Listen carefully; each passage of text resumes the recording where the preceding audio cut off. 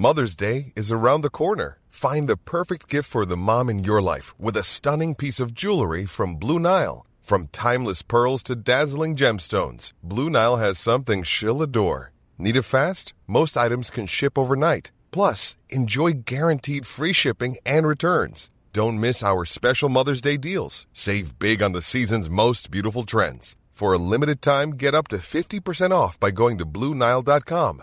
That's BlueNile.com. Mom deserves the best, and there's no better place to shop for Mother's Day than Whole Foods Market. They're your destination for unbeatable savings, from premium gifts to show-stopping flowers and irresistible desserts. Start by saving 33% with Prime on all body care and candles. Then get a 15-stem bunch of tulips for just $9.99 each with Prime. Round out Mom's menu with festive rosé, irresistible berry chantilly cake, and more special treats. Come celebrate Mother's Day at Whole Foods Market. Du får hålla upp om du vill också, men... Nej, jag blir bara störd av det. Det vet du sen senast. Jag kan inte fokusera då. Ja, det är faktiskt, man lär sig efter ett tag och både höra och höra vad du säger. Men det är lite stökigt därifrån. Ja, det där, jag har inte lärt mig det där än. Multitaska, det är inte min grej. Alltså, kan inte. Är det för att du är man? Troligtvis.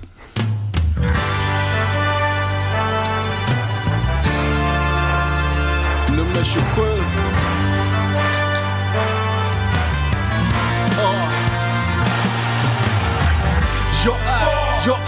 Jag är K för fan. Jag är bengaler, jag är Radio Råsunda. Jag är Sveriges vackraste emblem. Jag är Kenny Pavey Spark mellan en djurgårdares ben. Jag är Bojan Djordjic attityd. Jag är en bira i pausen, jag är en massarin. Jag är Celso Borges i dödens grupp. Jag är som Broa Nouri när han rökte sutt. Jag är blåa linjen, jag är pendeltåg. Jag är en chip mot Barcelona från Nesh i mål. Jag är Viktor Lundbergs högerfot, Björn Westrums övertro. Jag är hybris. Jag är Hej och välkomna till Radio Råsunda, avsnitt nummer 80. Det är med mig, Björn Enjebo, som programledare, och med mig i studion har jag också Simon, vår AIK-historiker. Hej på dig. Hejsan. Hur är läget med dig då? Det är fint, tack. Härligt att höra. Jag tänkte vi ska köra ett relativt kort intro. Vi ska prata en del om AIK-historia. Vi har klippt ut alla AIK-historia och släppt dem som en egen podd på Acast. Med en liten beskrivning så man vet vad det handlar om. Och så kan man gå in och lyssna på det i efterhand och lära sig. Jag tror 17 avsnitt hittills hade vi av AIK-historia. Så det här blir väl det 18:e idag. Och i och med att vi la det då separat på Acast, så kommer det kommer fortsätta att vara reklam precis som det är nu. Men det kommer inte vara någonting i mitten då, för det är så kort. Så det är en i början och en i slutet. Och då tänkte vi att i och med att det är inte vi som skapar AIK-historia, utan det är Simon som skapar AIK-historia. Med flera. Simon och Henrik och Oskar.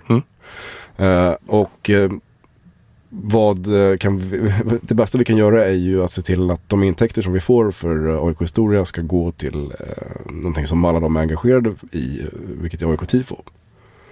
Mer eller mindre engagerade i alla fall. Jag tycker det är en bra grej, om inte annat. Det är en bra grej om inte annat. Alla är vi väl mer eller mindre engagerade i AIK-tifo, i och med att vi slänger pengar i hinkarna, och så kan man säga också. Ja. Men så nu vet inte vi, det kanske inte blir några jättestora pengar. Det beror på hur mycket ni lyssnar på AIK-historia separat. Ju mer ni lyssnar, desto mer pengar kommer det komma till AIK-tifo. Och som vi kan se hittills så behöver ni lyssna mycket, mycket mer.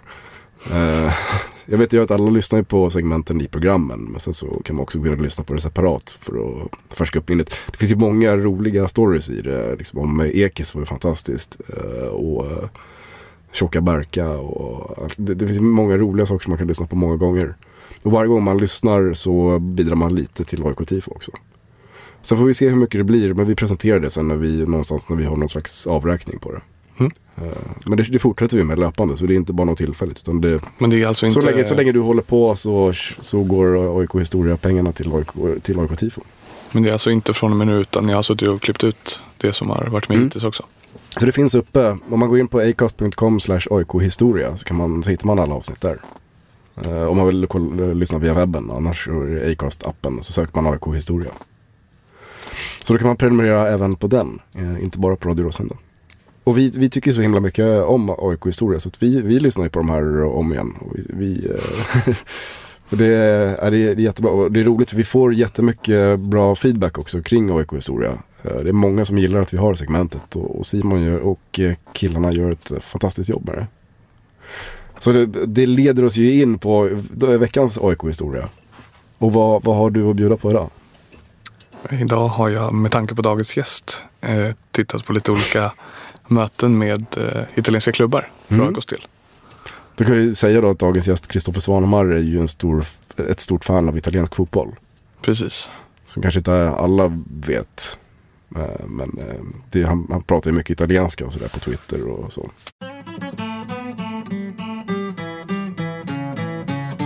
Totalt, om jag har räknat rätt, så har vi spelat 32 matcher mot italienskt motstånd. Totalt då. Och det verkar inte vara något som passar oss jättebra, för vi har 20 förluster på de här 32 matcherna. Sen har vi 5 oavgjorda och 7 segrar. Och det italienska lag som vi mött flest gånger, det är Milan. Och de 7 mötena vi haft har varit mellan 1931 och 65. Och då har vi hunnit med 3 segrar var och en oavgjord. Det är ganska bra statistik ändå. Ja, jag har för mig att jag talat en del om att vi har plusstatistik på dem.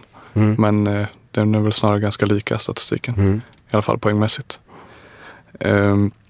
Och de har snäppet bättre målskillnad till och med. Eftersom att de vann med 4-0 där senaste matchen, 65. Okay. Men sen har vi även mött deras rival i Milano, Inter, 4 gånger. Och de har vi aldrig lyckats besegra, utan vi har 2 förluster och 2 oavgjorda där. Men det som är lite speciellt här är att 1952 i november så mötte vi en kombination av de här 2 lagen som i AIKs statistikdatabas kallas det för Milano-kombination. Så det var alltså lite av 50-talets italienska hivstif kan man säga. Alltså. Sitter Juventus och asgarvar då vid sidan av? Ja, kanske. De gör någon kampanjfilm med en gammal kamera. Nej, men det gick ju i och för sig inte så bra. Vi förlorade med 5-0. Men det var i alla fall en rolig detalj. Questa è la storia di uno di noi. Anche lui nato per caso in via Gluck. In una casa. 1936, då tror jag vi hade vårt första möte med italienskt lag. Och det var en träningsmatch mot Roma som slutade 1-1. Och sen så lite innan fotbolls-VM då, 58, som spelades bland annat på Råsunda, så var jag nere i Italien på en liten turné. Och då mötte vi både Spezia, Genoa, Alexandria Calcio och ACDV Entella. Och de 3 första mötena slutade med förlust. Men sen så tog vi en seger där i alla fall med 4-1 till slut. Och även 73 var vi nere på en liten miniturné där på vårkanten. Och då var det Lucchese Libertas och AS Massa Lubrense med reservation för uttalen. Och då lyckades vi i alla fall slå båda 2. Så det var en lite mer framgångsrik besök i Italien. Och sen 91, det kanske du minns, så spelade vi en träningsmatch mot Juventus. Det är med, jag var 10 år då. Jag minns nästan ingenting från när jag var 10. Okay. Ja, vi torskade i alla fall med 1-0. Och Juventus har vi även mött flera gånger. Bland annat 63 torskade vi med 2-1. Och sen 57, då förlorade vi med 10-1. Och det tror jag är en av de större förlusterna vi har haft. Och då hade ju Kurre Hamrin precis lämnat oss för just Juventus. Så jag tror han hoppade in och spelade 1 minut i den matchen. 10-1-förlusten. Gjorde 4 mål. Ja, något sånt. Nej, han gjorde bara ett snabbt inhopp för sakens skull, tror jag. Och sen i UEFA-cupen 94, då mötte vi ju Parma i dubbelmöte. Båda matcherna slutade med förlust. Det kanske du minns? De minns jag. Och sen är det ju såklart i Champions League mot Fiorentina. 3-0 förlusten och 0-0 matchen där. Som, det minns inte jag, men du minns det säkert tydligare. Om inte annat. Men sen så mötte vi Udinese 2002 i en träningsmatch. Det minns jag däremot inte. Nej, det står lite oklara saker om den här matchen. Men det var i alla fall Andreas Andersson som gjorde matchens enda mål. Så det var en 1-0-seger. Och det går att läsa att den här matchen spelades på neutral plan, även om det var i Italien. Och att underlaget ska ha varit betong. Vilket låter lite orimligt, men kanske därför vi vann också. Kanske. Jag vet inte. Det är i alla fall vad som står. Ja. I samma sväng där så mötte vi Venezia och torskade med 4-1. Questo ragazzo della via Gluck si divertiva a giocare con me. Och sen så, som nog de flesta som lyssnar minns, så i den senaste italienska svängen var ju dels bortamatchen nere i Napoli. Där vi spelade väl rätt bra tycker jag i alla fall. Vi förlorade ganska stort. Till en början, men det slutade med en 4-0 förlust.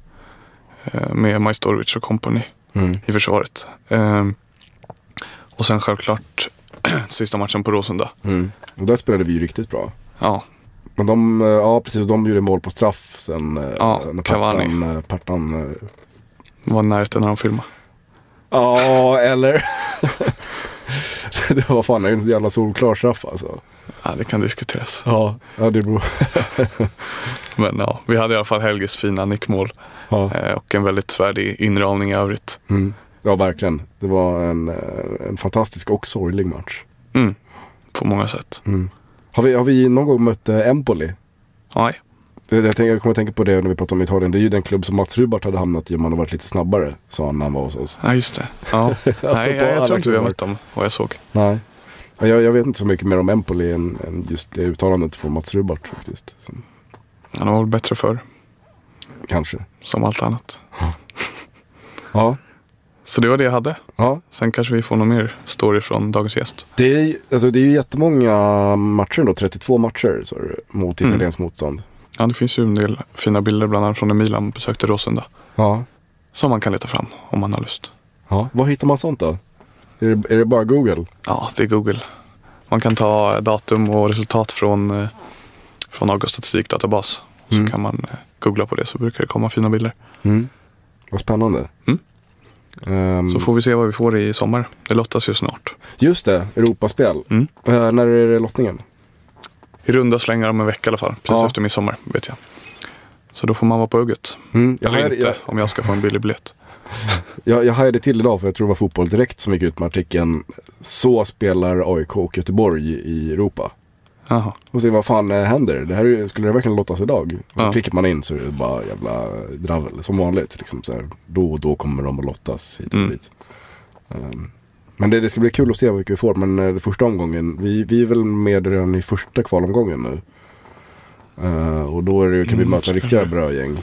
Det kan bli en hel del spännande. Både Malta och kryssningsresor till Estland och så vidare.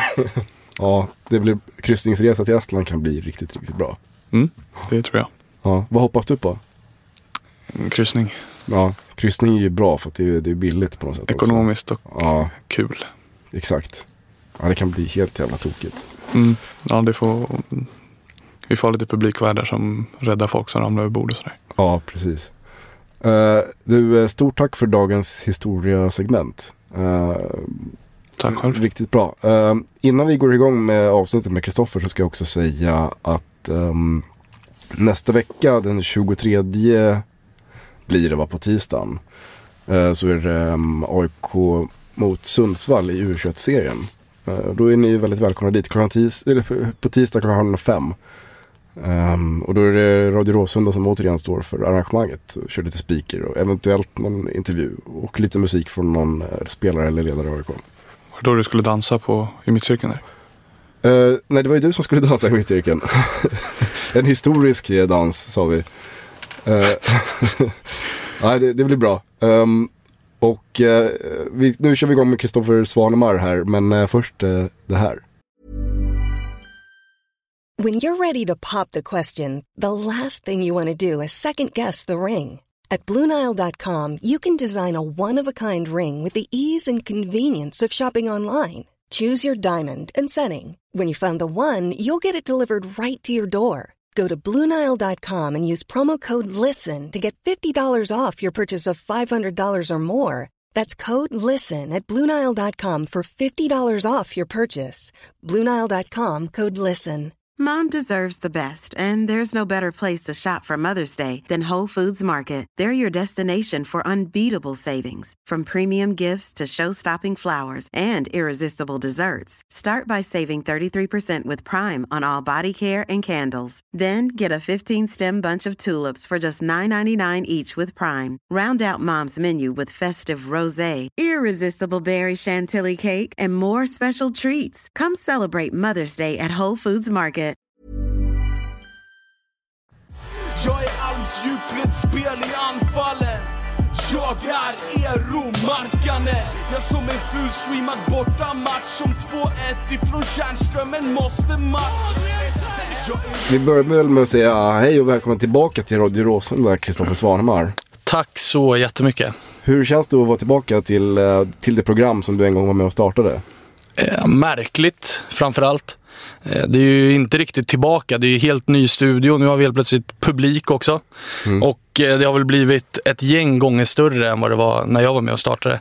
Så det känns ju lite som att ni har liksom tagit det frö som du, jag och Martin och Joakim var med och liksom satte till jorden. Har ni gjort till någon typ av djungel. Ifall man får använda sig av Rickard Norling-retorik. En fin djungel. Jocke använder ju alltid Rickard Norling-retorik. Jag vet inte om du kommer ihåg det. Han är ju väldigt mycket målande beskrivningar och sånt där.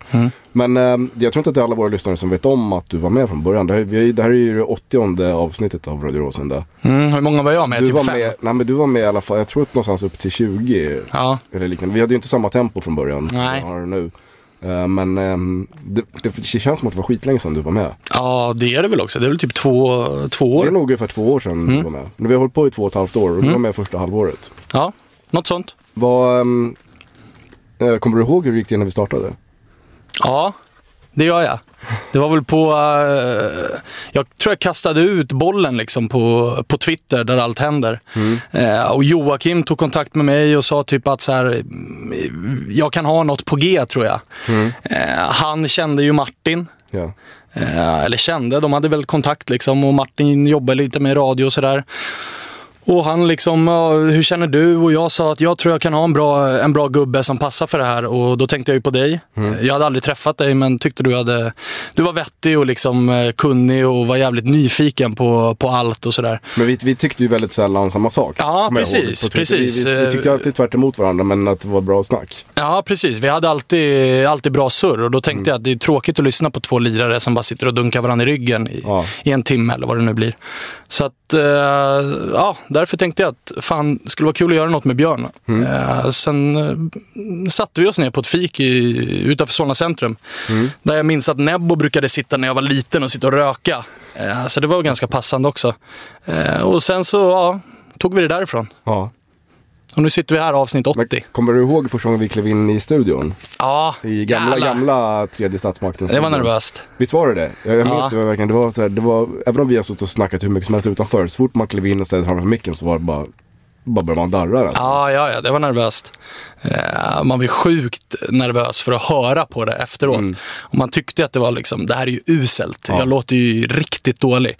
Men som tur är så har vi ju väldigt snälla vänner och AIK-vänner som gav oss beröm och gav oss liksom energi att liksom fortsätta köra, och det blev bra. Jag tror jag var mest nervös, för jag tror första avsnittet så snackade vi om Bangura som inte var så jätteomtyckt just då. Han hade ju precis skrivit på för Elfsborg. Just det. Jag tror att det var första avsnittet. Och jag gick ut lite som Banguras försvarare. Vilket kanske inte var det smartaste, men det var det jag tyckte. Och tycker fortfarande. Så att fast det som var kontroversiellt var ju när du jämförde honom med Kenny Pavey, tror jag. Och Jordic kanske. Ja, jag minns inte riktigt då avsnittet exakt. Liksom. Det var ju någon som aldrig mer skulle lyssna på Radio Råsunda, kommer jag ihåg. Ja, men det är ju alltså... Det hade varit tråkigt ifall alla skrev att Gud var bra, Gud vad gulliga ni är och Gud vad snälla ni är och jag håller med till om allt ni säger. Då hade vi misslyckats liksom. Så är det. Så att det hade jag räknat med att det skulle bli. Men som sagt, det var inte uppgjort att liksom du skulle vara good guy och jag skulle vara bad guy, utan det var faktiskt så jag tyckte, och det tycker jag fortfarande. Ja. Men vad hände sen då? Du lämnade oss. Ja, det tog mer tid än vad jag trodde att det skulle ta. Och jag har massa andra bollar i luften fortfarande. Så att bland annat Svenska fans, där jag skriver, jag och Johan Westin rattar och även Rasmus som är här utanför då, som vi kör, och massa andra fotbollsrelaterade prylar som jag jobbar med och som jag var tvungen att prioritera.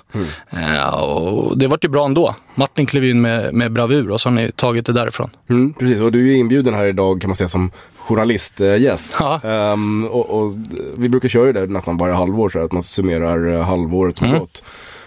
Och därför är du inbjuden idag som redaktör för AIKs Svenska fans.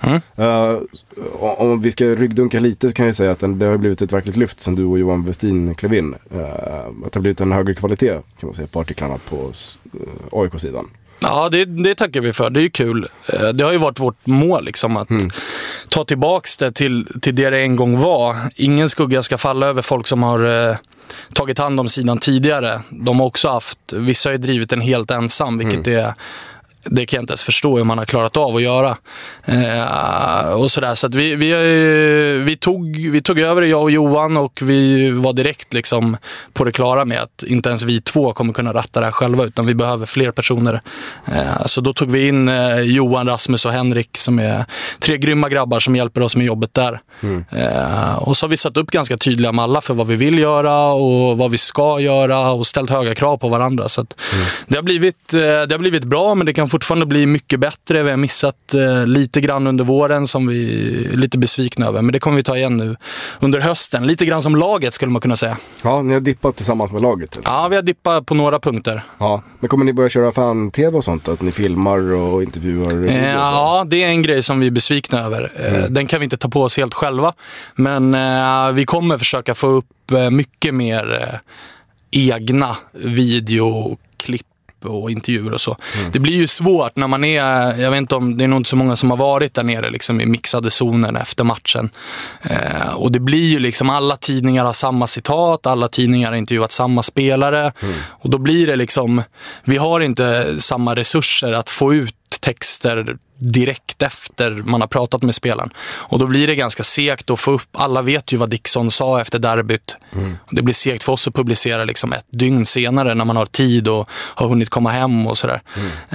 För att vi har ju heltidsjobb, så att man kan inte vara kvar på arenan till 01:30 liksom och sitta och skriva när man ska upp och jobba klockan 8. Det funkar tyvärr inte. Så att vi håller på att jobba på det, och vi har haft AIK-panel under våren också som har kommit och gått lite grann med mer eller mindre kända AIK-profiler. Jag tror du har varit med också. Till och med jag, ja, som precis. En av kända AIK-profiler. Ja, det är ju med all rätt också. Så att det jobbar vi på att få tillbaka och få in ordentligt och få bra snurr på. Så att det är 2 av de grejerna som vi vill få upp kontinuerligt. Det känns hoppfullt. Men vi ska inte prata om Svenska fans hela programmet, för det är inte så intressant. Du är inbjuden för att vi ska köra lite mer typ supportersnack kan man säga om vårsäsongen, och du är nog lite bättre än vad vi i redaktionen generellt på fotboll. Tack. Det var något som vi tappade när du försvann. Okay.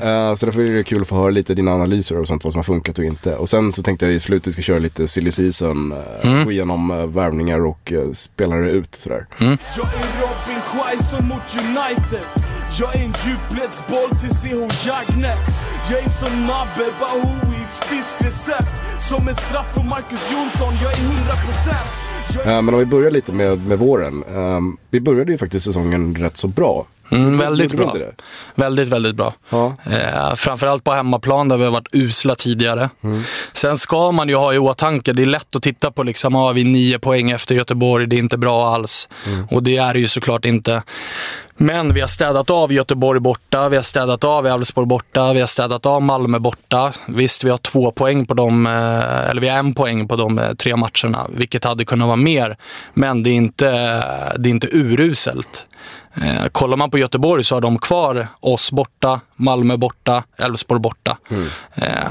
Där är de 9 poängen hämtade. Så att det är inte så här.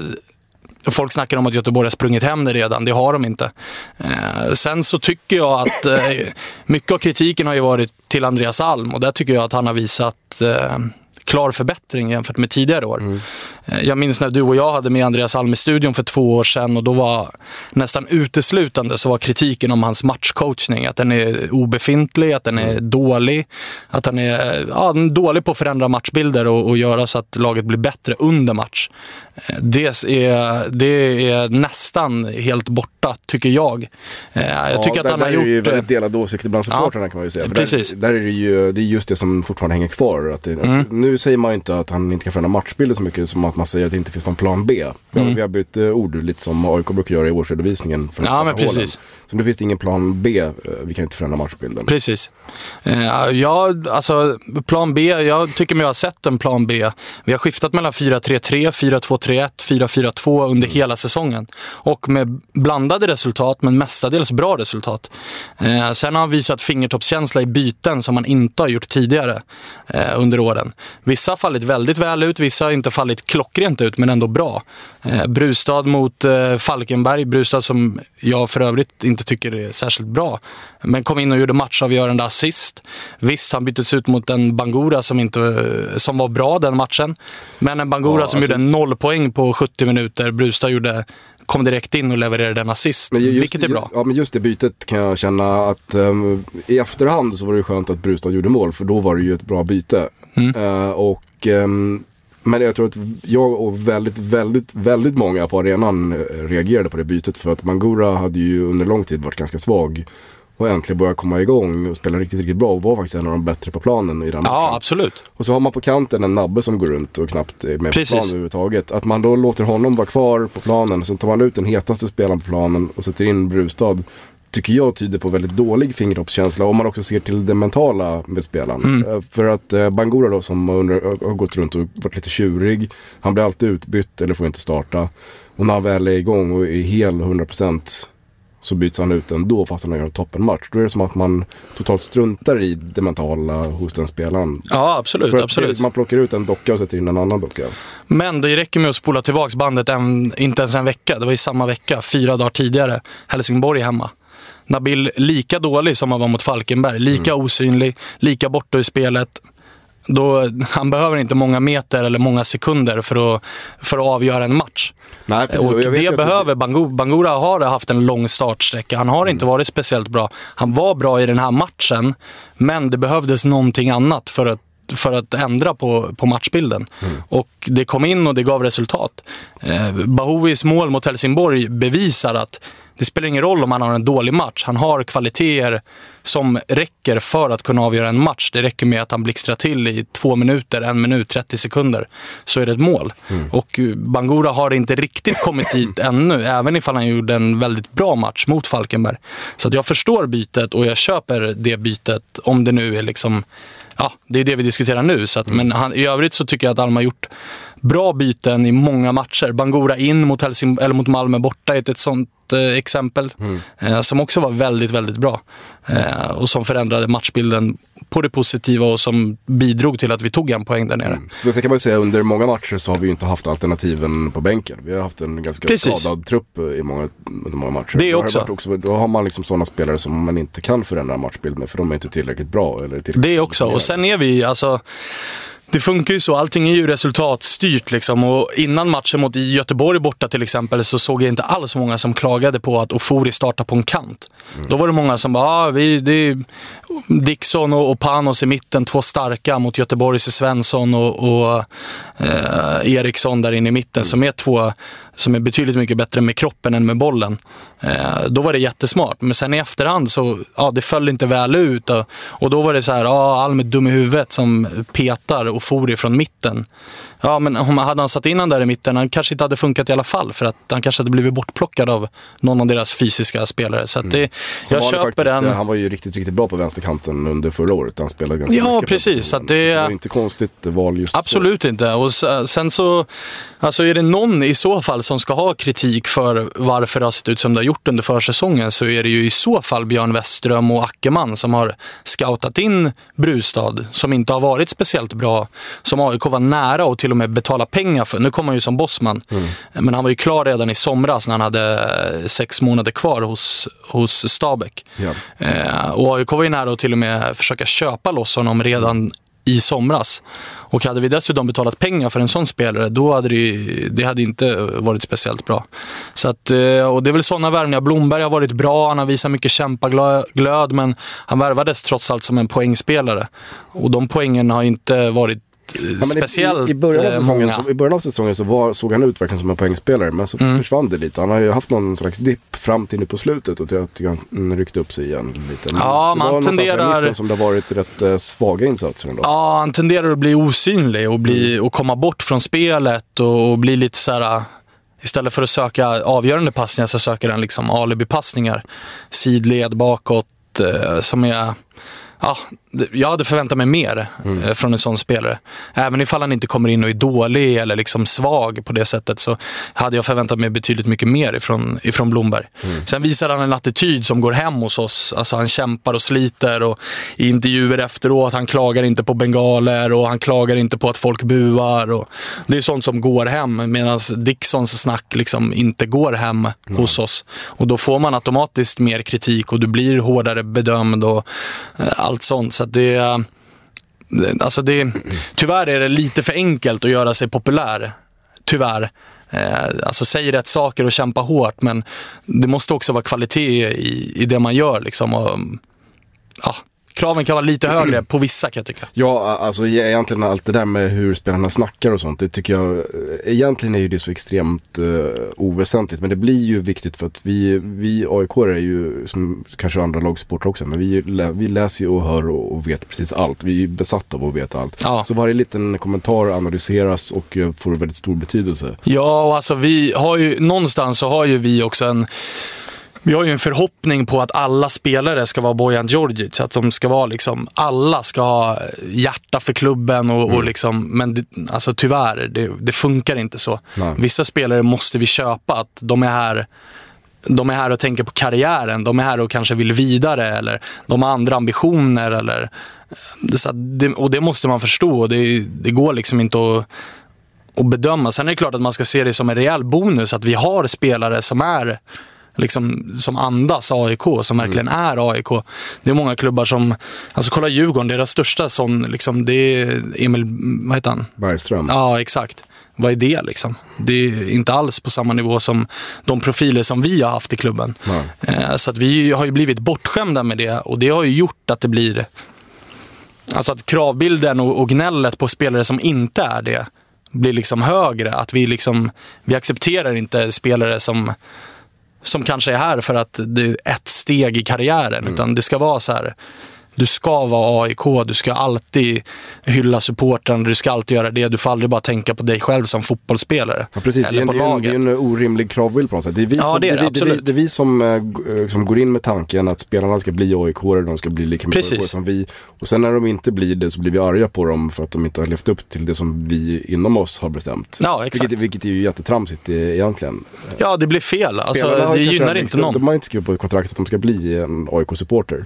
Nej, alltså de ska bli någon form av så här ambassadörer för klubben och alltid vara AIK och tatuera in AIK-guld 2,15 och liksom. Så det är en orimlig kravbild, och jag tror inte att den gynnar oss direkt. Nej, men om vi går tillbaka, vi började säsongen bra och sen dippade vi. Jag kommer inte ihåg exakt hur det var, när egentligen som det dippade. Det var inte så långt in egentligen som vi började tappa poäng. Alltså dippen har ju varit bortaplan. Alltså det är där dippen har varit. Åtvidaberg borta, extremt svagt att tappa poäng. Och däremot så har du ett taktiskt misstag av Alm, tycker jag. Berätta. Där väljer man att när Per Karlsson går sönder, som är Per Karlsson och Noah spelade ju bredvid varandra. Per Karlsson går sönder, vi har ledning med 1-0. Istället för att sätta in Nisse som mittback och kanske byta in Sauli, men sätta Sauli som vänsterback, eller flytta ner Panos på vänsterbacken till exempel och flytta in Nisse för att ha kvar rutin och stabilitet i backlinjen, så väljer man att sätta Sauli tillsammans med Noah som mittbackar när man ska försvara en ledning på bortaplan. Det leder till ett riktigt juniormisstag när de får straff. Alltså jag kan garantera att Nisse inte hade dragit på sig en straff där. Och inte heller Panos, som också kan spela mittback för den delen. Och det kostade oss poäng där. Det kostade oss dessutom inte bara poäng, det kostade oss ett bortaspöke som hade varit liksom det hade varit borta, det spöket. Så att det var ett misstag från Alm. Det tycker jag absolut. Så det var slarvig, och sen så följdes väl det upp så småningom med 2-2 hemma mot Norrköping, va? Just det, men då hade vi också, i den matchen hade vi väl 6 ordinarie spelare borta. Ja, precis. Och Norrköping var i bra form. Men samtidigt så vi borde ha vunnit den matchen också. Så den är svår. När man har så många spelare borta, så ta bort 6 ordinarie spelare från vilket lag i Allsvenskan som helst, så är det är ju en kraftig försvagning. Så att men i övrigt så är det ju på bortaplan det inte har stämt. Häcken borta också i sista här nu innan uppehållet. Det är också en match som man måste vinna. Så att det är klart att det inte har varit speciellt bra, men att tåget har gått och att det är uselt och sånt som folk vill få det till, det tycker jag absolut inte. 9 poäng i Allsvenskan, det är inte speciellt mycket. Så du tror fortfarande på att vi kan ta guldet? Jag tror fortfarande att vi kan vara med i racet om guldet, absolut. Sen tycker jag inte att det är konstigt om vi inte vinner guldet, med tanke på att jag tycker att andra lag har bättre förutsättningar och bättre spelare än vad AIK har. Men jag tycker fortfarande att vi ska ha som krav att komma 3 minst. Jag är fel pass från Ibrahim Moro, en frispark från Ivan och Boro. Och jag blir fett sur när jag byts ut som Goitom och dränker mina sorger som Dooley Johnson. Jag är Milosevic, dunderskott från halva plan. Jag är Kennedys dubbelvolt. Jag är Niklas Karlssons punktmarkering. Jag är Martin Mutumbas tatuering. Men vad hände mot Göteborg egentligen då? Minns du den matchen? För den var riktigt jävla jobbig. Ja, den var jobbig. Framförallt så tror jag att det där målet precis innan paus som de får, som Vibe gör, jag tror att det målet är det som liksom tar luften ur oss. Hade vi fått gå in med 0-0 i paus, så tror jag att det hade gett oss mer energi och tagit mer energi från Göteborg. För att första halvlek tycker jag inte är så dålig.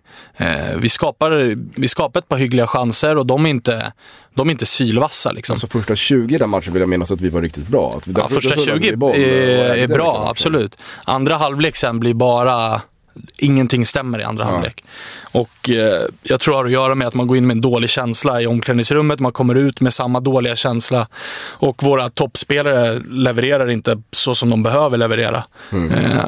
Så att samtidigt så var Göteborg inne i, och har varit hela våren, har de varit inne i en trend som liksom är lite som vi hade hösten 09, att man såg på Göteborgs spelare att de kände sig obesegrade, alltså att det går inte att vinna. Det var liksom spelare som är tekniskt ganska dåliga, som typ Gustav Svensson på deras innermittfält såg helt plötsligt ut som Dooley Johnson i sina bästa dagar. Det var så att man såg att de spelade med ett helt annat självförtroende, och då har man en 1-0-ledning och spelar med det självförtroendet mot ett lite halvsargat lag med dåligt självförtroende, då blir det ofta så som det blev. Ja.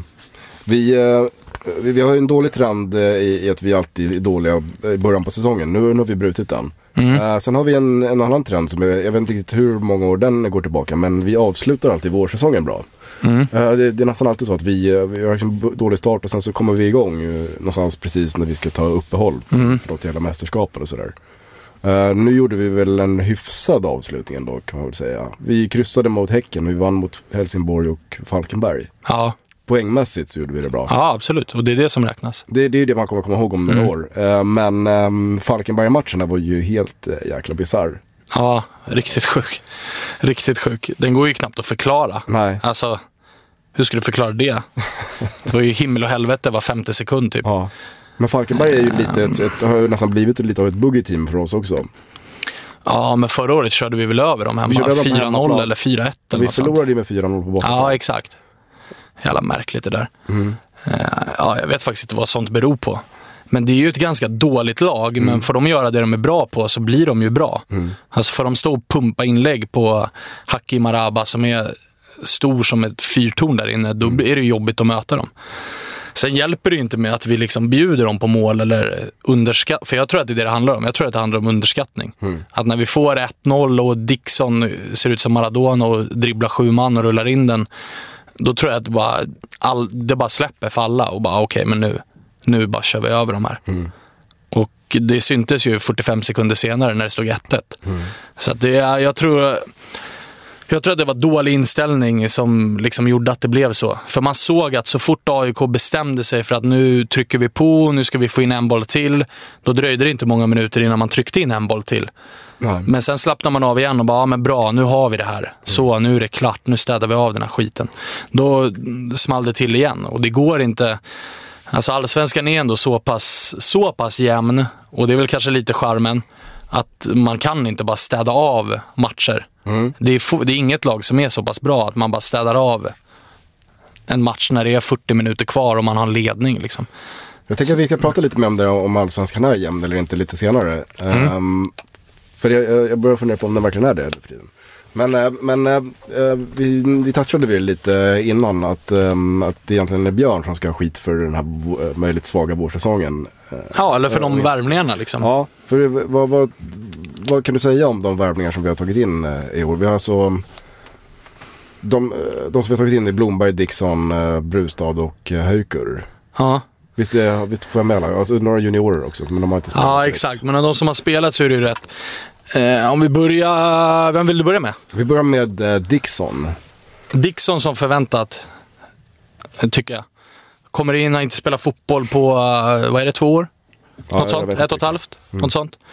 Kommer in, det var väl ingen oddset på att han skulle gå sönder hyggligt tidigt och få ett par veckor till på rehabänken var väl kanske 1,02.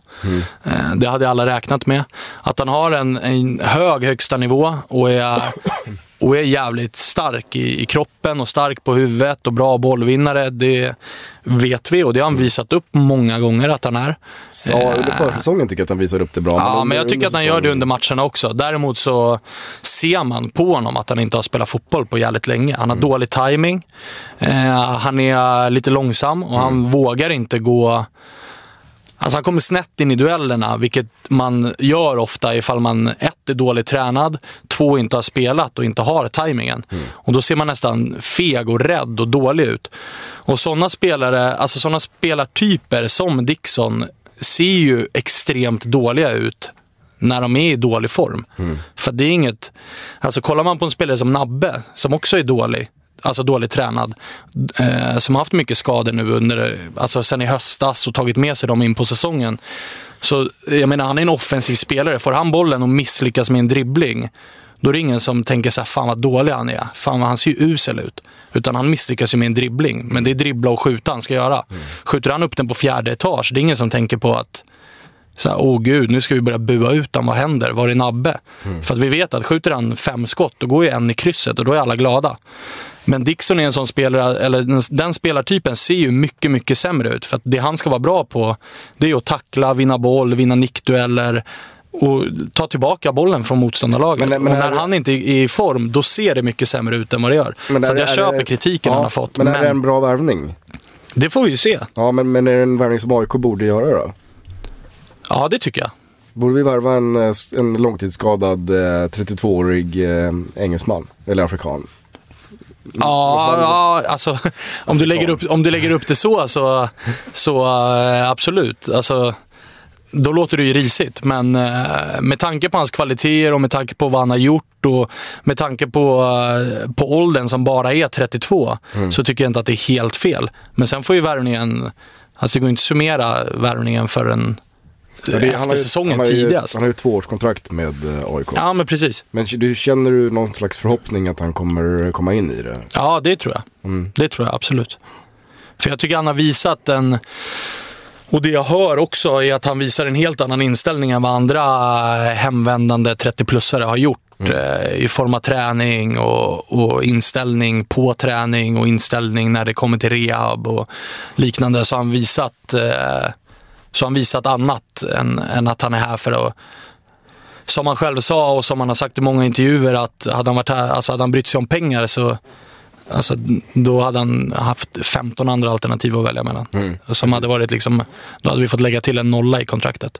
Ja, det är många spelare som säger att han har förändrat omklädningsrummet, att han har klivit in som en ledare från dag 1 och förändrat mycket eller han accepterar inte när folk slöar på träningen. Nej, precis, och det är sånt som man underskattar och sånt som är omöjligt för oss som sitter här och som inte är med i omklädningsrummet att liksom ta på, för det är inget värde som vi ser. Vi ser ju det som sker under 90 minuter på en plan. Och där kan vi kanske är helt ute och cyklar. Det kanske är Christer Svärd som har hand om liksom matchanalyser. Det kanske är han som ska få kritik. Det vet ju inte vi vet inte vad de säger på analyserna. Men jag tycker inte att Dixon, han har inte visat sig från sin bästa sida, vilket inte är så konstigt och vilket jag inte hade förväntat mig under den här vårsäsongen. Sen tror jag att han har bidragit med fler saker än vad man ser på planen. Vilket jag tror har varit nyttigt för många.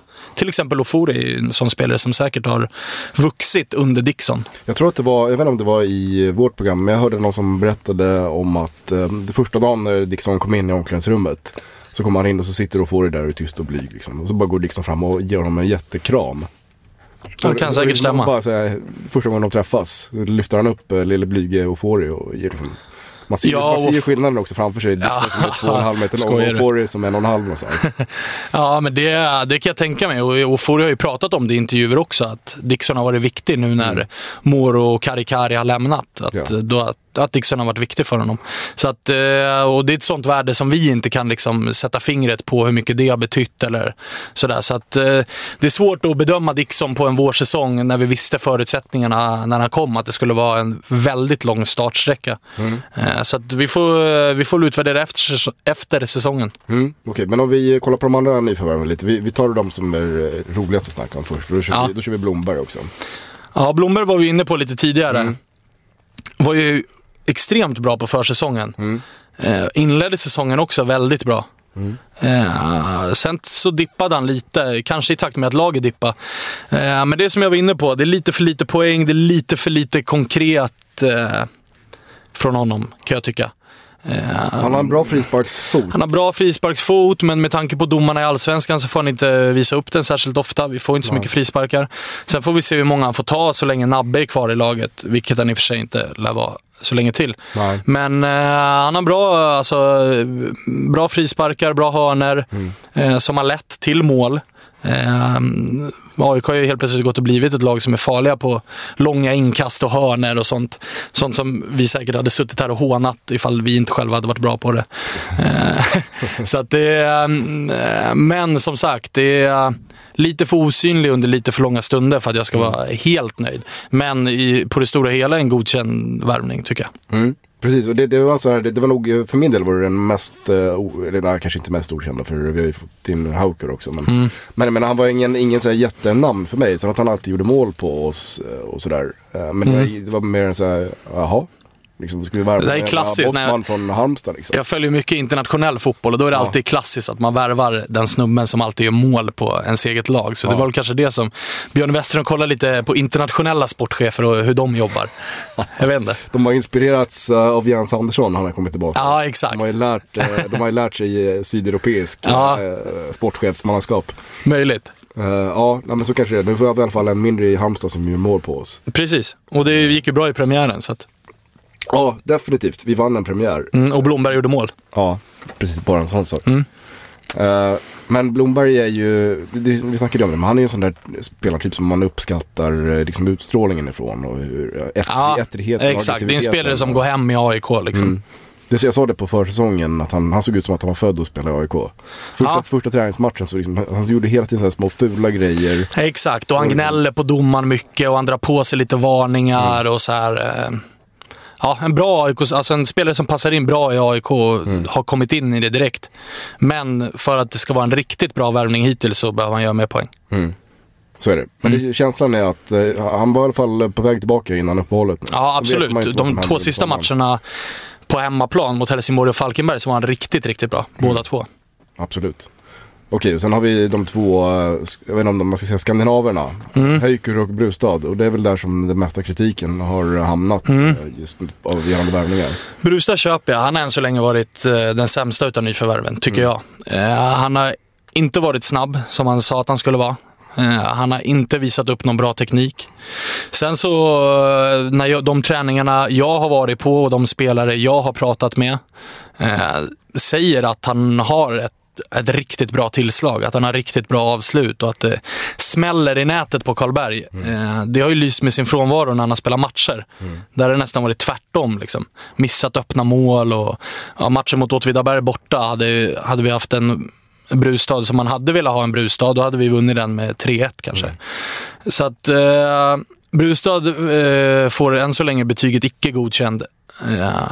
Det som är roligt med Brustad, jag var på Karlberg idag och då, han var riktigt het. Dels så var han snabb, och han var aggressiv och han gjorde mål. De spelade i nästan bara matchspel träningen då. Ja, jag såg det. 11 mot 11 skulle det vara idag. Det var skitkul träning. Och han gjorde mål och han var riktigt bra. Han var verkligen het. Vi får väl hoppas att det kanske finns någon sida där av honom som man inte har visat ännu, som kanske kommer fram. Samma sak var det tydligen igår. Då gjorde han 3 mål på 5 minuter under matchspel också. Men Karlgren är på U21, va? Ja. Vem var det som stod då? Ja, det var väl det Oskar Linnér eller så var det någon annan. Stamatopoulos är ju med landslaget också. Ja, just det. Så det är bara Junis målvakter. Ja, det var någon slips som hängde där. Du menar så. Nej, jag skojar. Jag ska inte vara för hård. Vi får hoppas att Brustad har en sida som man inte har visat ännu. Än så länge är han dock inte godkänd, enligt mig. Nej. Det som jag har hört liksom, som någon slags förmildrande är ju att vi spelar inte honom så som han är bäst, typ. Att han är en kontringsspelare. Han spelade i Stabäck som spelade liksom, defensivt kontringsspel. Möjligt, men han har fått kontringslägen. Det är inte så att AIK har haft 90% bollinnehav i matcherna och dominerat, och han har stått på straffpunkten och väntat på instick. Han har haft löpdueller, han har haft alltså kolla friläget mot Djurgården. Det ser inte ut som att det är en... Alltså han trampar ju på bollen och snubblar och missar alltså han missar ju bollen. Alltså den enda matchen som jag har sett med honom, det jag tycker att han kommer helt och hållet till sin rätt, var träningsmatchen mot Norrköping innan säsongen. Ja, och det säger ganska mycket. Då fick han flera sådana lägen. Han kom på kanten och fick de där djupledsbollarna och kom först. Ja. Han var helt okej i cupderbyt mot Bayern också. Helt okej, men jag hade förväntat mig mycket mer. Så att han behöver höja sig. Höjker då? Höjker får oförtjänt mycket kritik, tycker jag. Höjker har haft ganska djupa dalar, men han har också haft ganska höga toppar. Framförallt så visar han upp ett spel som, alltså många skriker ju Lorentzon tillbaka, liksom, hans kontrakt med Åtvid går ut, men Höjker visar upp en potential som jag tycker är intressant och som jag tror kan bli nyttig. Han är ganska stark i kroppen, han är snabb, han har en inläggsfot som man gärna använder. Sen passar inte den speciellt bra i AIK när vi spelar. Alltså, vi spelar inte så mycket inläggsfotboll, vi har inte så många anfallare som är bra på huvudet. Så att Henok kan vara helt okej på huvudet, men alltså, jag tycker att Höjker har visat någonting som... Det finns någonting där att ta utav. Sen behöver han bli bättre taktisk. Han behöver bli bättre defensivt. Vilket någonstans måste vara... Det måste vara högre prioriterat för en högerback att vara bra defensivt. Ja, men han känns som att han ofta hamnar fel i position. Ja, exakt. Han måste bli bättre taktiskt skolad än vad han är. Och där tror jag är en nackdel med att vi har 2 tränare som båda är före detta anfallare. Vi har vi har våra 3 liksom huvudtränare, om man tänker Lee Baxter också.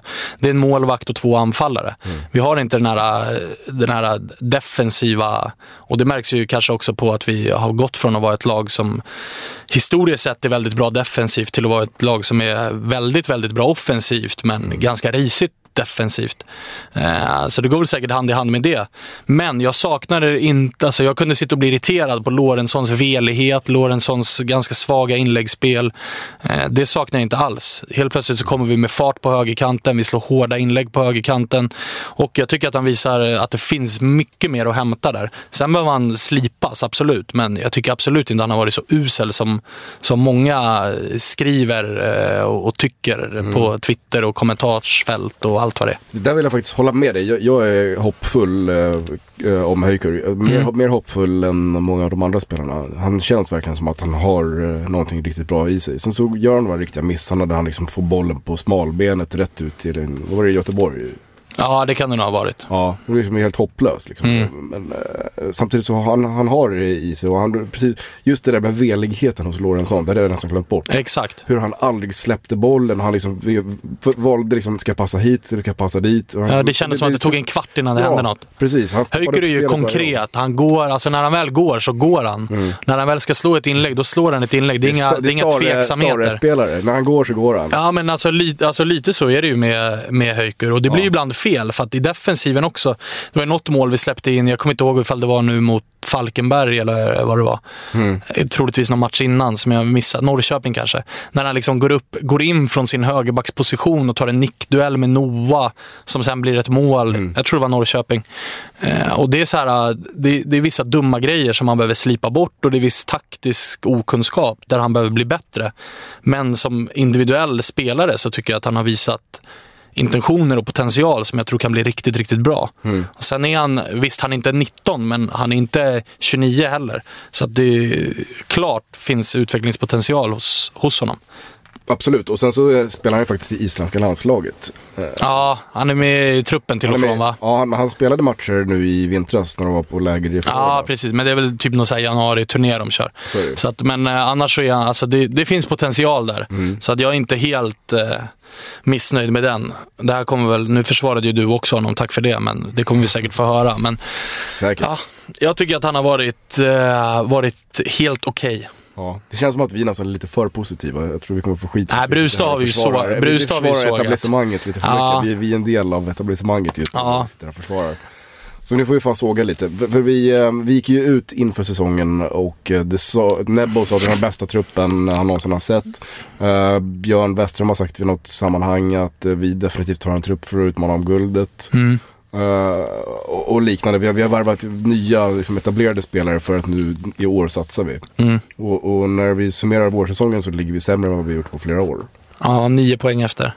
Ja, sämre även tabellmässigt. Ja, absolut. Det är ju inte bra. Sen så tror jag, alltså Alm är ju ganska dålig. Alm får ju ofta kritik för att han inte bidrar till liksom den här AIK-hypen inför en säsong.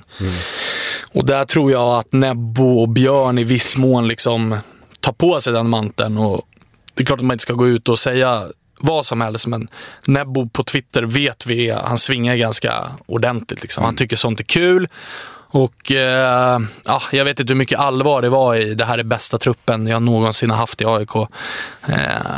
Så att Björn har sagt vi har värvat färdiga spelare och sådär, det, ja, men det föll inte väl ut än så länge. Nej. Så. Typ. Men har vi värvat fel då? Nej, alltså som sagt Höjker, Blomberg och Dixon tycker jag är spelare som vi har behövt, spelare som vi har saknat och spelare som tillför någonting i vårt spel som är bra, som gör oss bättre. Däremot så saknar vi ju, alltså i mina ögon så saknar vi en anfallare som liksom spottar in mål. Nu får ju Henok ta den rollen, men jag tror inte att Henok vill vara toppforward. Men det här är ju så frustrerande tycker jag, för att han är ju bra på det. Ja, kan exakt. man inte bara acceptera det och peta in de här jävla målen? Precis, jag håller med. Men det är svårt att ha spelare som liksom inte trivs med den rollen som de får. Men alla tycker ju om att göra mål. Ja, eller? Exakt. Men för Henok verkar det inte vara det viktigaste. Nej. Han vill ju bidra till spelet och AIK ska spela en viss typ av fotboll och sådana saker. Och det får vi väl köpa eftersom att han är extremt bra, så får vi väl köpa det. Men jag tror att AIK hade varit ännu bättre om man hade haft en anfallare likt Kennedy Igbananike 2.0 liksom. En anfallare som bara ligger där på linjen och ska in i boxen och som inte ska komma ner och möta och hämta och fördela. Och Mohammed är ju lite likadan. Det kommer vi ihåg också ifrån när han spelade med Tette. Han var ju mycket, mycket bättre när han fick spela med Tette än året innan, 2010 när vi var nära att åka ut. Då var det ju han som tog på sig att göra de här viktiga målen. Men året efter när han fick vara den mötande anfallaren och fördela och komma ner och ta ner bollar på bröstet och fördela ut dem på en kant, sånt som man är så extremt bra på, då var vi ju ännu bättre och helt plötsligt en guldkandidat. Så att vi saknar en riktig boxspelare, och vad det verkar som så är vi ute och jagar. Det är ju en kroat på provspel just nu. Bosnier, förlåt. Han var på träningen idag faktiskt. Ja, hur såg han ut? Och han har ju beskrivits som lite av en straffområdesspelare. Han är ju jättestor, han är 1,95. Man såg på planen, han var ju större än de. Såg han ut som Goran Ljubojevic? Inte ett dugg. Inte ett dugg. Okej, bra. Bra. Ja, han var Goran Ljubojevic, han såg lite ut som Partan, vill jag minnas, i storleken och ja, lite plufsigare kanske. Ja, lite plufsigare. Men nej, han gjorde mål. Han gjorde 2 mål bra. I spelet. Och det är väl vad man kan kräva. Var de snygga? Jag hade inte jättefokus hela tiden kring det, men första målet som missade jag, men andra målet var snyggt. Bra. Men det spelar ingen roll. Nej, det får ju gärna vara snyggt. Ja, jag vill bara att han gör mål. Ja, såklart. Men jag vet att AIK har sett honom på plats i Holland innan och så. Och nu är han väl, som de säger, han är här för att man ska jämföra om han är bättre än de som finns. Eller de unga spelarna. Ja, precis. De ska väl ställas mot nuvarande i truppen liksom, för att se.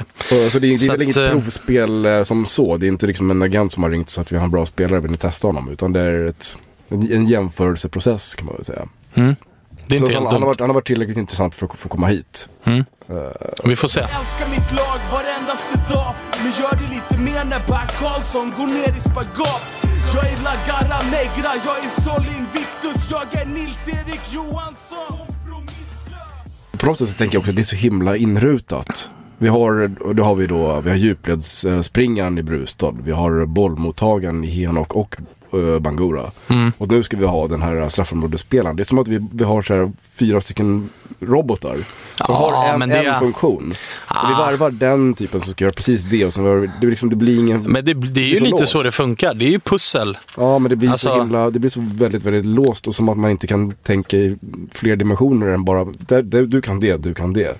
Men man är ju bäst på vissa saker liksom. Och då blir det ju naturligt så att du behöver spelare som passar ett visst motstånd och en viss matchbild. Och alltså det såg vi ju mot Falkenberg återigen. Vi hade 2 mötande anfallare, det funkade, men vi behövde någonting annat för att Falkenberg hade börjat vänja sig vid det. Då fick vi in en djupledslöpare, Falkenberg kunde inte hantera det och så vann vi matchen. Så att du behöver spelare med olika egenskaper för att kunna utnyttja motståndarens svagheter på bästa sätt. Och så funkar det i stort sett överallt förutom vissa undantag i Europa där du har liksom ett visst typ av spelsätt som ingen motståndare kan hantera, typ hur de än gör. Eller att du har spelare som är överlägsna där du knappt behöver en spelidé utan du behöver bara att dina spelare är på rätt humör. För det jag tänkte på, i somras så pratades det mycket om att vi inte kunde värva Bangura eftersom vi har Henok och de är så himla lika som spelare. Men det är 2 stycken extremt bra fotbollsspelare. Det är väl självklart att vi kan spela med 2 stycken extremt bra fotbollsspelare på topp. Henok kan springa i djupled, Bangura kan springa i djupled. De är inte dumma i huvudet. Nej, det där snacket köper liksom jag inte. En egenskap, eller är det inte bättre att gå för en riktigt jävla bra spelare oavsett? Så anpassar vi spelet efter vad vi har. Absolut, alltså det är självklart. Sen har du tillräckligt bra spelare så kan de spela på olika positioner. Som Bangura till exempel, han kan spela på kant också. Det gör det riktigt bra. Ja, precis. Så att det där snacket som var då om att vi behöver inte Bangura för att vi har Henok, det köper jag inte alls. Det är klart att 2 riktigt bra fotbollsspelare ska kunna spela och kan spela ihop. Absolut. Men sen det funkar inte alltid och då behöver man göra vissa ändringar. Som flytta ut Mohammed på en kant liksom. Det funkar det med. Men sen behöver du ju värva, alltså ibland behöver du ju titta på specifika egenskaper för att du saknar den egenskapen. Idag har vi 2 mötande anfallare som är extremt bra. Mohammed och Henok kan gå i djupled, men det är inte deras favoritsysselsättning på en fotbollsplan. Och det kanske finns andra spelare som är ännu bättre på det och som har det som liksom riktig specialitet. Brustad har än så länge inte haft det. Han har i alla fall inte visat upp det tillräckligt bra liksom, för att vi ska vara med där uppe. Så då är det självklart att man kollar på det. Det är samma sak ifall Nabbe går nu. Då kommer vi behöva leta efter en riktig poängytter. Vi kommer ju in på snacket här nu. Och det har ju snackats de senaste dagarna om att Magnus Eriksson skulle vara en ersättare till Nabbe om han går. Och det har varit ganska rejäla diskussioner kring det. Jag vet att du har en avvikande åsikt till många. Men nu gick ju Magnus Erikssons agent ut och var lite irriterad över det här snacket för att han kommer inte till Allsvenskan, han ska till Europa. Det var väl Fotboll Direkt som tyckte, eller var det Fotboll Transfers? Fotboll Direkt snackade med Per Jonsson. Och de tyckte att han var irriterad. Han själv sa väl bara att Allsvenskan är inte aktuellt. Är inte problemet det tydligt? Jo, det är väl ganska tydligt, men hur många europeiska klubbar vill ha honom då? Ja, men precis, jag tänker också på det. Han har varit i Europa en gång, misslyckats, kommit till Sverige, gjort det bra, gått till Kina, inte fått speltid. Exakt. Hur het är han på den europeiska marknaden? Precis, vad säger de europeiska klubbcheferna när han ringer och säger jag har en bänkspelare i Kina? Som har varit på en misslyckad utlandssejour i Belgien. Men efter ett sånt uttalande, det är på något sätt ändå väldigt kategoriskt. Det uttalandet är väl... Det jag hör som läser mycket sånt här är väl typ, det krävs ett riktigt saltat bud för att jag ska komma hem. Vad tror du, finns det någon som helst chans att Magnus Eriksson hamnar i AIK? Ja, det kommer så länge Magnus spelar fotboll så kommer det finnas en chans att han spelar i AIK. För det här är ju, diskussionen som har gått är ju lite att han på något sätt har varit lite respektlös i sina uttalanden. Att han har uttalat att Malmö FF är Nordens största klubb. Att han inte har några känslor för AIK som han spelat i sedan han var 5 år. Jag kan säga till 100% att han har inte varit respektlös mot AIK i sina uttalanden. Däremot har han visat respekt för sin nuvarande klubb där han har varit, vilket har varit Åtvid eller Malmö då, i sina uttalanden. Vilket jag kan förstå och vilket jag kan köpa. Jag är väl inte bästa polare med honom. Vi är uppvuxna i samma område. Han är 2 år yngre än mig, så vi har sprungit på varandra och gått i samma skola och sådär. Och han har alltid varit extremt professionell. Han har alltid brytt sig väldigt lite om liksom, han har inte varit den som har sprungit på Råsunda eller varit den som har liksom suttit slaviskt och tittat på fotboll. Däremot har han varit extrem på liksom träna, spela. Han är alltså en riktig träningsprodukt igen. Så att och att han inte har känslor för AIK, det är väl självklart att han har känslor för AIK. Det tror jag inte att han sticker under stol med. Om man frågar honom utanför, liksom, om man inte är journalist och har för avsikt att skriva det han säger. Däremot så skulle han ju vara extremt dum ifall han sitter i Malmö, har ett kontrakt med Malmö och säger jag har känslor för AIK. Jag tror inte att någon spelare skulle göra det. För det är som Mohamed Bangura. Ja, men han är inte född och uppvuxen i Solna och sådär liksom. Så det alltså... han är för professionell för att göra det. Han förstår, han är uppvuxen med sådana som mig runt omkring sig. Och han vet att det finns sådana som mig, fast som hejar på Malmö eller hejar på Djurgården eller hejar på Göteborg eller you name it. Och jag tror att det snarare är av respekt för sin nuvarande klubb som man går ut och säger att jag känner inget speciellt för AIK och Malmö är Sveriges största klubb. Vilket inte är fel. Det är inte fel att säga att Malmö är Sveriges största klubb egentligen. Om man tittar på titlar så är vi ganska långt ifrån Malmö. Liksom. Jag tycker att Kettil Henriksson sa det väldigt bra på Twitter att vi håller inte på att räkna på Malmös. Nej, men det är ju så vi är. Vi räknar på AIKs sätt. Ja, det och då är AIK Sveriges största klubb. Ja, precis. Det är ju så vi är liksom. Ja. Men det är inte så att han har gått ut och sagt att AIK är en liten klubb någonstans i mellersta Sverige som jag inte bryr mig om. Vi vet ju att AIK är Sveriges största klubb. Ja, och det vet ju han också, men det kan ju inte han sitta och säga. Nej, men då får han väl säga något annat. Jag är glad att få komma till Malmö. Det är nära Köpenhamn. Jag kan gå på tivoli på helgerna. Det kan han ju inte säga heller. Han var professionell och visade respekt för sin klubb. Det har ingenting egentligen med AIK att göra. Jag tror så här, att om han kommer hit och om han levererar så tror jag nog att de flesta av oss har glömt det ganska snabbt. Jag kan säga att skulle Mange komma till AIK, då skulle han vara AIKs mest motiverade spelare. Jag vet att är det någon klubb som han verkligen vill lyckas i, alltså då är det AIK utan snack. Skulle han verkligen få chansen att spela i AIK, så då skulle han ta den. Sen så har det att göra med också, det får man inte man får inte sticka under stol med att när han var som bäst och var i toppen av Superettans skytteliga i ett Väsby som det året åkte ur Superettan, så valde AIK Admir Katovic före honom. Fast det är ju inte riktigt sant, det kan man ju säga, men vi valde ju faktiskt Tete och Mohamed Bangura före honom, va? Ja, och Viktor Lundberg och Admir Katovic. Ja, men Admir Katovic var ju på något sätt en riktigt billig utfyllnadsspelare. Ja, det var ju Mange då. Båda kom från Väsby samtidigt. Men de valde Admir före Mange som fjärde anfallare. Absolut, och det kan man ju känna var ett lite dumt val.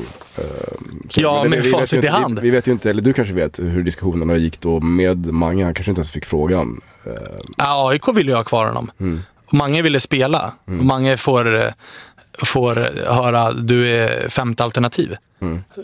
Chansen att det är speltid som femte alternativ på anfallsplatsen är ju inte enorma. Nej. Så då är det klart att man väljer någonting annat ifall man är professionell och vill utvecklas och vill spela. För det är många talanger som har varit i AIK och inte fått spela, gått vidare och visat sig vara jävligt bra på fotboll. Och Mange är en utav dem.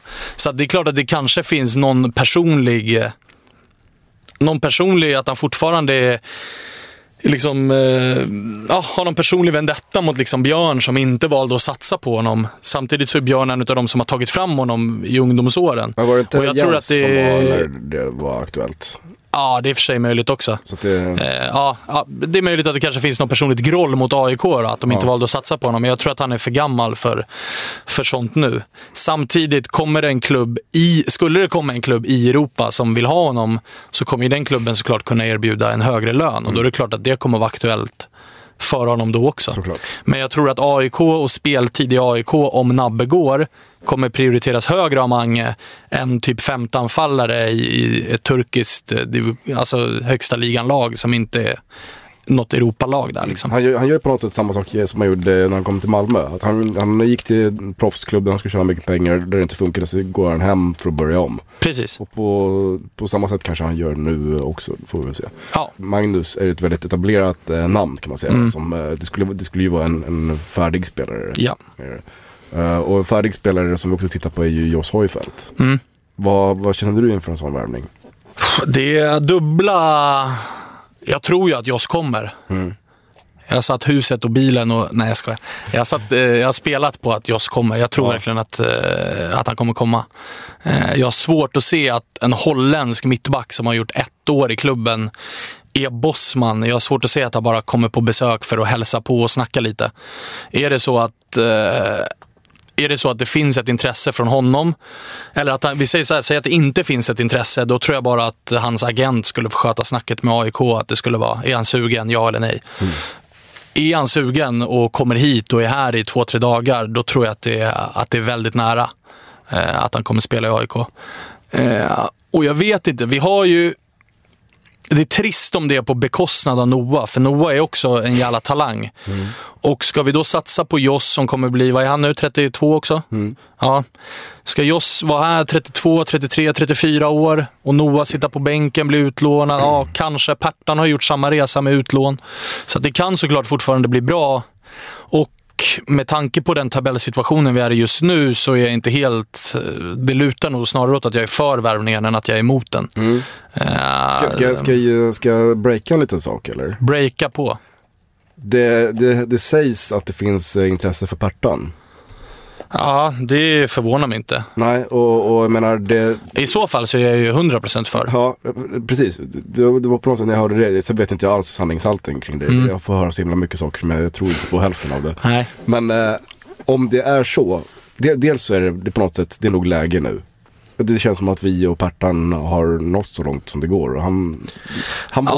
Och får han chans att tjäna stora pengar någon annanstans, då förtjänar Pertan det. Så ska han bara dra. Sen kan han komma tillbaka igen sen. Då får han bli Joss om några år. Ja. Och då blir den situationen plötsligt väldigt logisk. Ja, då har absolut. vi Sauli och Noah som är riktigt lovande unga mittbackar som får spela bredvid erfarna ledare än Joss. Då försvinner ju dock min teori om att det är tabellsituationen nu, för då har vi fortfarande en stabil och en svajig. Sen är frågan hur stabil han är. Han har inte spelat på länge heller. Det är lite Dixon-case liksom. Så han är ju hel i alla fall. Han har inte varit skadad. Ja, precis. Det är positivt. Han spelade väldigt regelbundet i Millwall. Ja, exakt. Och gjorde det ganska bra där för mig. Till skillnad från när han var självmålskung i Southampton. Så att, ja, men det...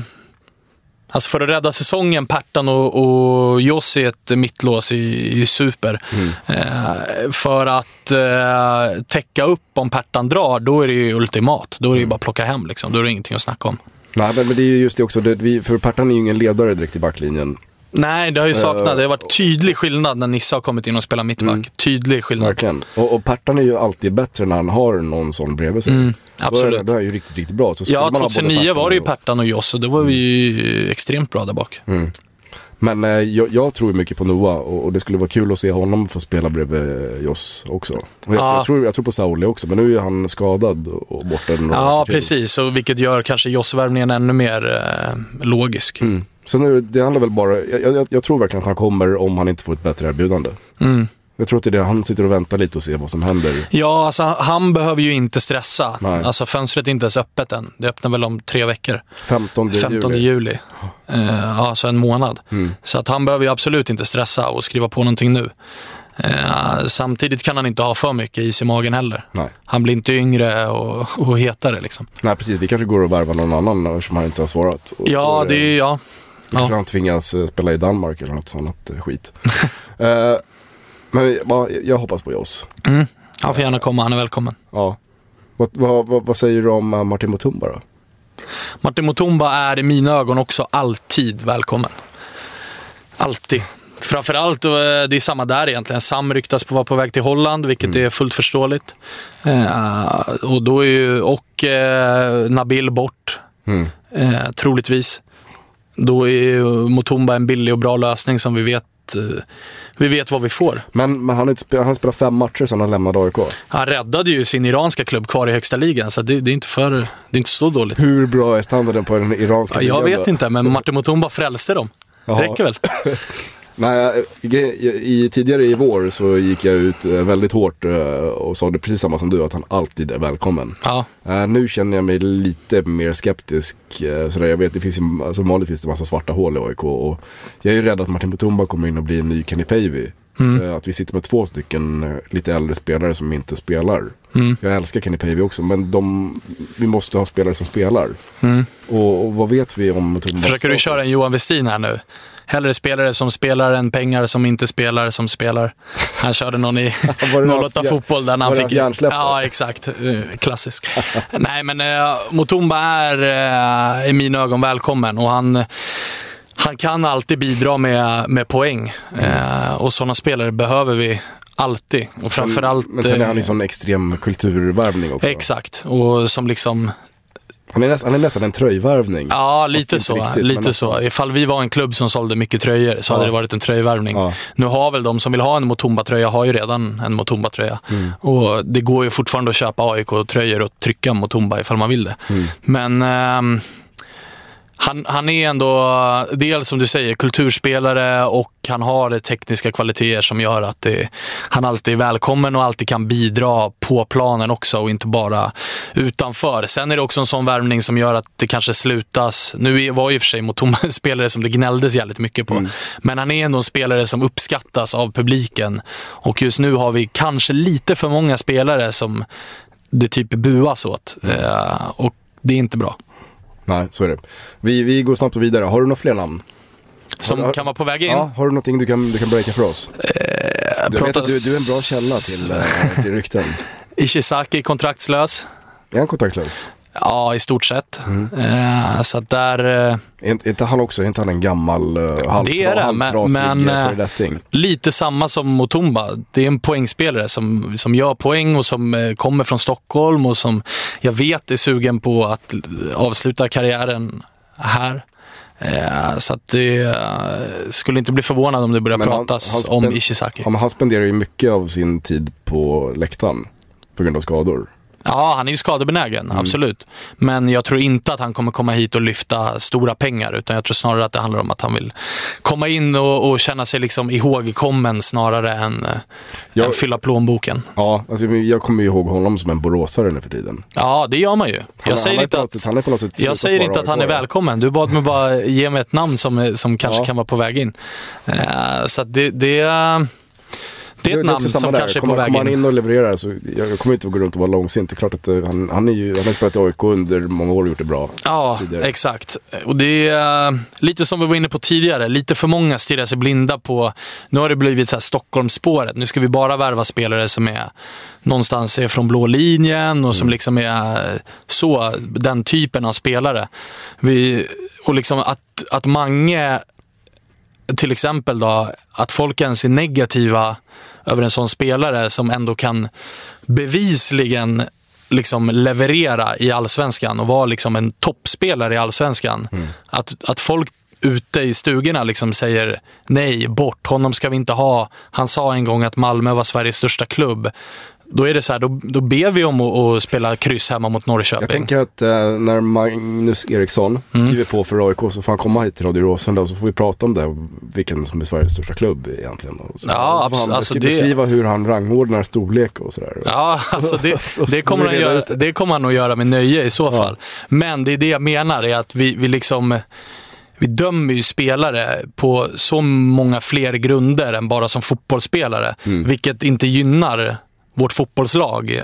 Alltså det är inte bra att göra så. Alltså tänk om Mutumba hade spelat tänk om Djurgården hade haft en spelare som Mutumba. Vi hade ju sågat honom och sagt att det var en medioker, usel diva som bara snackar och medan i AIK är han ikon liksom. Och i grund och botten så är det ju en poängspelare som gör mycket mål, eller som gör mycket assist och ibland snubblar in ett par mål liksom. Och det är inte dåligt.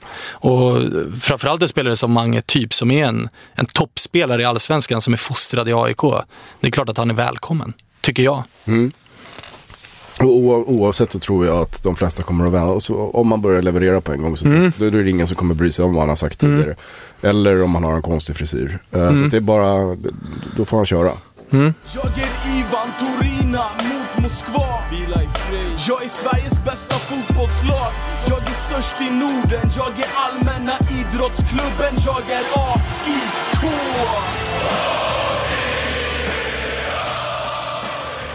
Ska vi snacka spelare ut också eller? Ja, lite kanske. Vad har vi? Vi behöver inte gå in så djupt på det. Men vi kan säga att Sam är på väg till Holland. Sam är på väg till Holland, fullt förståeligt. Ja. Där spelar man ju med... Många klubbar där spelar ju utan ambitioner och typ vinna titlar och sånt, utan endast för att fostra spelare och sälja dem dyrt och fostra unga spelare. Många startelver där är ju under 25 allihopa. Och spelar en offensiv fotboll, matcherna slutar ju så här 6-4 och sånt. Passar ju perfekt för Sam. Jag vet inte om du läser Offside, men det var ju förra numret av Offside så var det en intervju med Sam Lars. Nej, det var med inte Sam Larsson utan den andra. Då är det klart Simon att du har... Tern. Simon Tern. Den gamla Malmöliran. Ja, de sa i alla fall att det är inga svenska fotbollsspelare som har det så bra som de har i Holland. De får ju bara gå framåt. Ja, det är bara fullt ös. Och allting är så roligt, allting är så bra.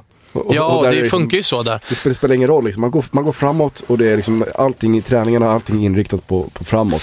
Ja, men det är alltså många europeiska klubbar, när de värvar offensiva spelare så tittar de inte på hur många överstegsfinter eller de kollar på konkret. Hur många mål och assist har du gjort som yttermittfältare? Slutar matcherna 6-4. Men då är det klart att du har större chans att göra poäng och mål och skapa ett bra CV än om du spelar i Allsvenskan och matcherna slutar 1-1. Det är självklart. Ja, och jag kan verkligen se att Sam skulle göra, alltså Sam Lundholm skulle kunna göra samma resa som Sam Larsson och som Simon Tern. Han är ju samma typ på något sätt. Han är lite trixig och han är väldigt offensiv. Ja, precis. Så det och han gör mål. Exakt, fullt logiskt. Och han gör mål i nya U21-landslaget. Precis. Också. Nu snöade vi in oss ändå på spelare ut. Fan. Annars Patrik Karlgren kan det nog snackas lite om. Han kommer ju vara första målvakt hela U21-EM, vilket är ett sjukt bra skyltfönster. Framförallt med tanke på vilka Sverige har i gruppen, så kommer nog, det är Italien, Portugal, England. Han kommer nog få en hel del att göra. Gör han det bra så kan det nog börja ryktas som Karlgren ut också. Bara de inte passar honom på fötterna. Nej, precis. Han får väl låta Milosevic ta ut sparkarna också. Så där kan det säkert börja snackas lite. Sen hade ju du Pertan också. Och sen självklart Nabil det måste bli nu. Nabil måste bli nu. Han har ju bara 1,5 år kvar på kontraktet nu. Och värdet sjunker ju för varje dag kontraktet blir kortare. Och det känns som att han är rätt färdig med AIK och vi är rätt han vill ju bort. Alltså, det är tydligt. Han vill ju bort redan. Han kunde ju tänka sig att skippa sin egen procent av övergången i vintras för Sociedad. Men det blev ingenting. Och jag tror AIK, vad var budet då? 27 miljoner. Var det så pass? Ja, där någonstans. Jag tror att det är 30 som är utköpsklausul. Men han skippade de där 3 sista som var till honom. Men eftersom budet inte var på 30 kunde inte AIK, så aktiverades ju inte klausulen i alla fall. Tror jag att det är. Men nu ska vi få bra betalt så måste vi sälja honom nu. Så jag tror att AIK är väldigt intresserad av att sälja honom nu också. Och det är därför jag också tror att det snackas om ganska färdiga spelare på väg in. För att jag tror inte Eliasson är redo att ersätta Bahois 20 poäng liksom. Verkligen inte. Och det är ju en etablerad spelare man måste värva när man säljer en så pass etablerad spelare. En av allsvenskans absolut bästa spelare kan vi inte ersätta med en superettan eller en ung. Nej, det funkar inte. Det måste vara, annars har vi en mycket svagare trupp som är längre från guldet. Snackas väl lite om hans syrianska snubben också. Ja, vet jag att man håller koll på. Precis. Inte sett han speciellt mycket, men jag har hört att han ska vara ganska finurlig. Men Zoran Lukic, hur mycket man nu litar på honom, sa att han kunde inte fatta att ingen stor klubb har ryckt honom ännu. Nej, men det är väl på G. Ja. AIK är väl där. Ja, vi får väl se. Så att, men ja, där vet jag också att man är sugna. Det Syrianska vill ju sälja utomlands, helst har de sagt. Ja, det blir bäst pengar, så det är klart att de är mest intresserade av det. Ja. Men det är samma där, då ska det komma ett bud från en klubb utomlands också. Jag vet inte hur många spelare som värvas utomlands från Superettan. Det kan inte vara jättemånga. Nej, det var väl typ Branimir Rogota. Ja, precis. Och inte så många fler. Det här är en spelartyp som jag gärna hade sett i AIK. Djupledslöpande, bra målskytt. Annars är ju Guidetti kontraktslös. Det hade varit kul. Det hade varit rock'n'roll. Ja, skämtar du? Guidetti mot Tumba i samma lag. Ja, det hade varit haft ett 2009-lag. Ja, rövargäng. Ja. Ja, men den lönen är ju, vad hade han där? 500 000 i veckan. Det är lycka till. Är han kontraktslös alltså? Ja. Åh fan, då kan han ju hamna precis. Han var ju på lån. Ja, exakt. Han var ju på lån i Celtic. Kontraktet gick ut nu. Celtic ville ha kvar, han vill inte vara kvar. Nej, det är klart han inte vill ha kvar i Skottland. Nej, för jävla tråkigt. Ja. Så att nej, Guidetti skulle ju vara fint om man får drömma. Men det blir ju alldeles för dyrt. Ja, det är totalt orimligt. Ja. Det är ju det är lite som att säga Tobbe Hysén liksom. Det är inte, det är av andra anledningar egentligen. Men... Ja, Guidetti är ju bara ekonomiska skäl. Han skulle säkert kunna tänka sig att spela i AIK. Ja, absolut. Han har ju sagt att han vill spela derby med AIK. Ja, exakt. Så att det skulle han säkert vilja göra. Men det blir väl snarare när han är 32 än när han är 23. Precis. Men hur känner du nu inför resten av säsongen? Du sa tidigare att du var hoppfull. Ja, men det ska ju till ett fönster nu också. Så att vi får se om man är lika hoppfull efter fönstret. Försvinner Nabbe och det ersätts inte och sådär, då kommer man ju inte vara lika positiv. Nabbe är ju trots allt extremt viktig. Sen tror jag att vår offensiv kommer fortsätta vara bra under hösten. Vi har tillräckligt bra spelare för det, men det är en sån toppspelare som motståndare har respekt för på ett annat sätt än vad de kanske har för våra nuvarande yttermittfältare, de övriga då. Så att ja, vi får se efter fönstret, men just nu så tycker jag inte att det är så illa som folk tycker att det är. Man får ändå titta på schemat och titta på de som leder, hur det har gått för dem, vad de har mött och på, om de har mött dem hemma eller om de har mött dem borta.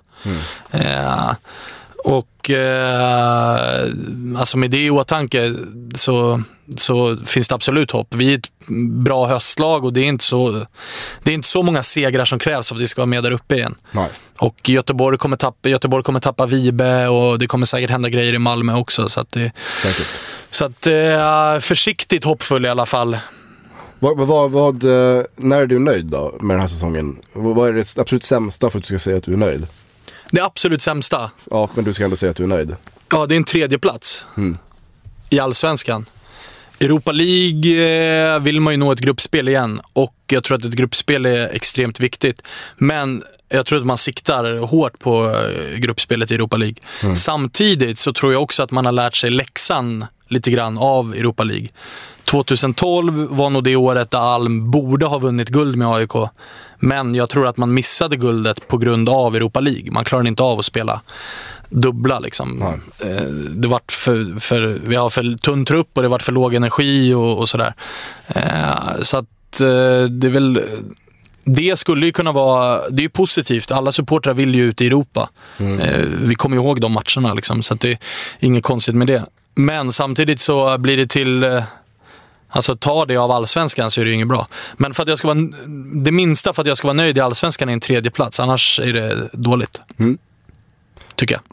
Du, stort tack för att du kom till Radio Råsunda igen. Det var väldigt roligt att ha dig här. Tack, det var extremt kul att vara tillbaka. Och tack till alla som har lyssnat. Det var väldigt roligt att ni har lyssnat också den här veckan. Eventuellt är det här det sista avsnittet för vårsäsongen. Vi får se lite vad det blir. Vi har haft så jäkla mycket strul de senaste veckorna. Så om vi lyckas klämma in någonting riktigt, riktigt bra så då kör vi på. Men vi vill inte lova någonting just nu. Vi som har gjort programmet idag är de allra flesta på distans. Det är Jimmy Rydén, det är Frank Martin Engström, Joakim Fröberg, och så är det jag, Björn Enjebom, bakom mikrofonen, och självklart också Kristoffer Svanemar. Tack igen för att ni har lyssnat, och vi hörs.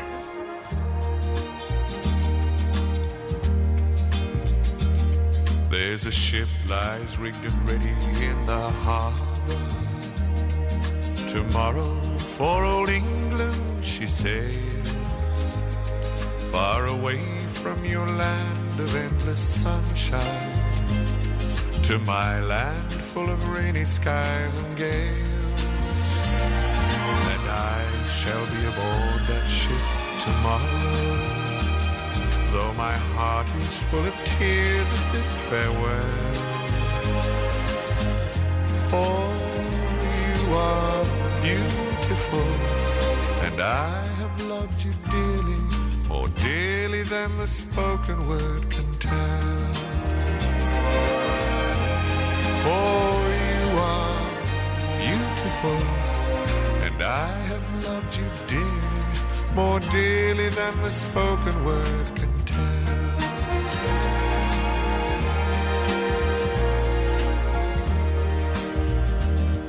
I heard there's a wicked war a-blazing, and the taste of war I know so very well. Even now I see the foreign flag a-raising, their guns on fire as we sail into hell. I have no fear of death, it brings no sorrow, but how bitter will be this last farewell.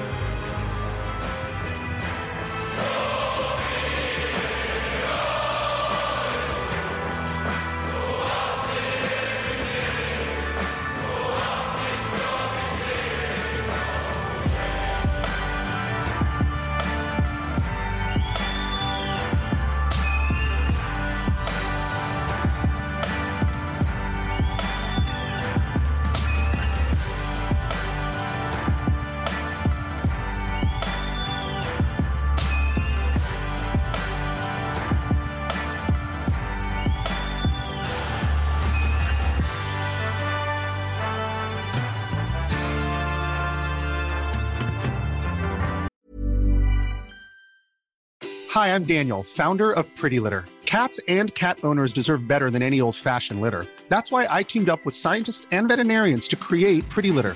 Its innovative crystal formula has superior odor control and weighs up to 80% less than clay litter. Pretty Litter even monitors health by changing colors to help detect early signs of potential illness. It's the world's smartest kitty litter. Go to prettylitter.com and use code ACAST for 20% off your first order and a free cat toy. Terms and conditions apply. See site for details.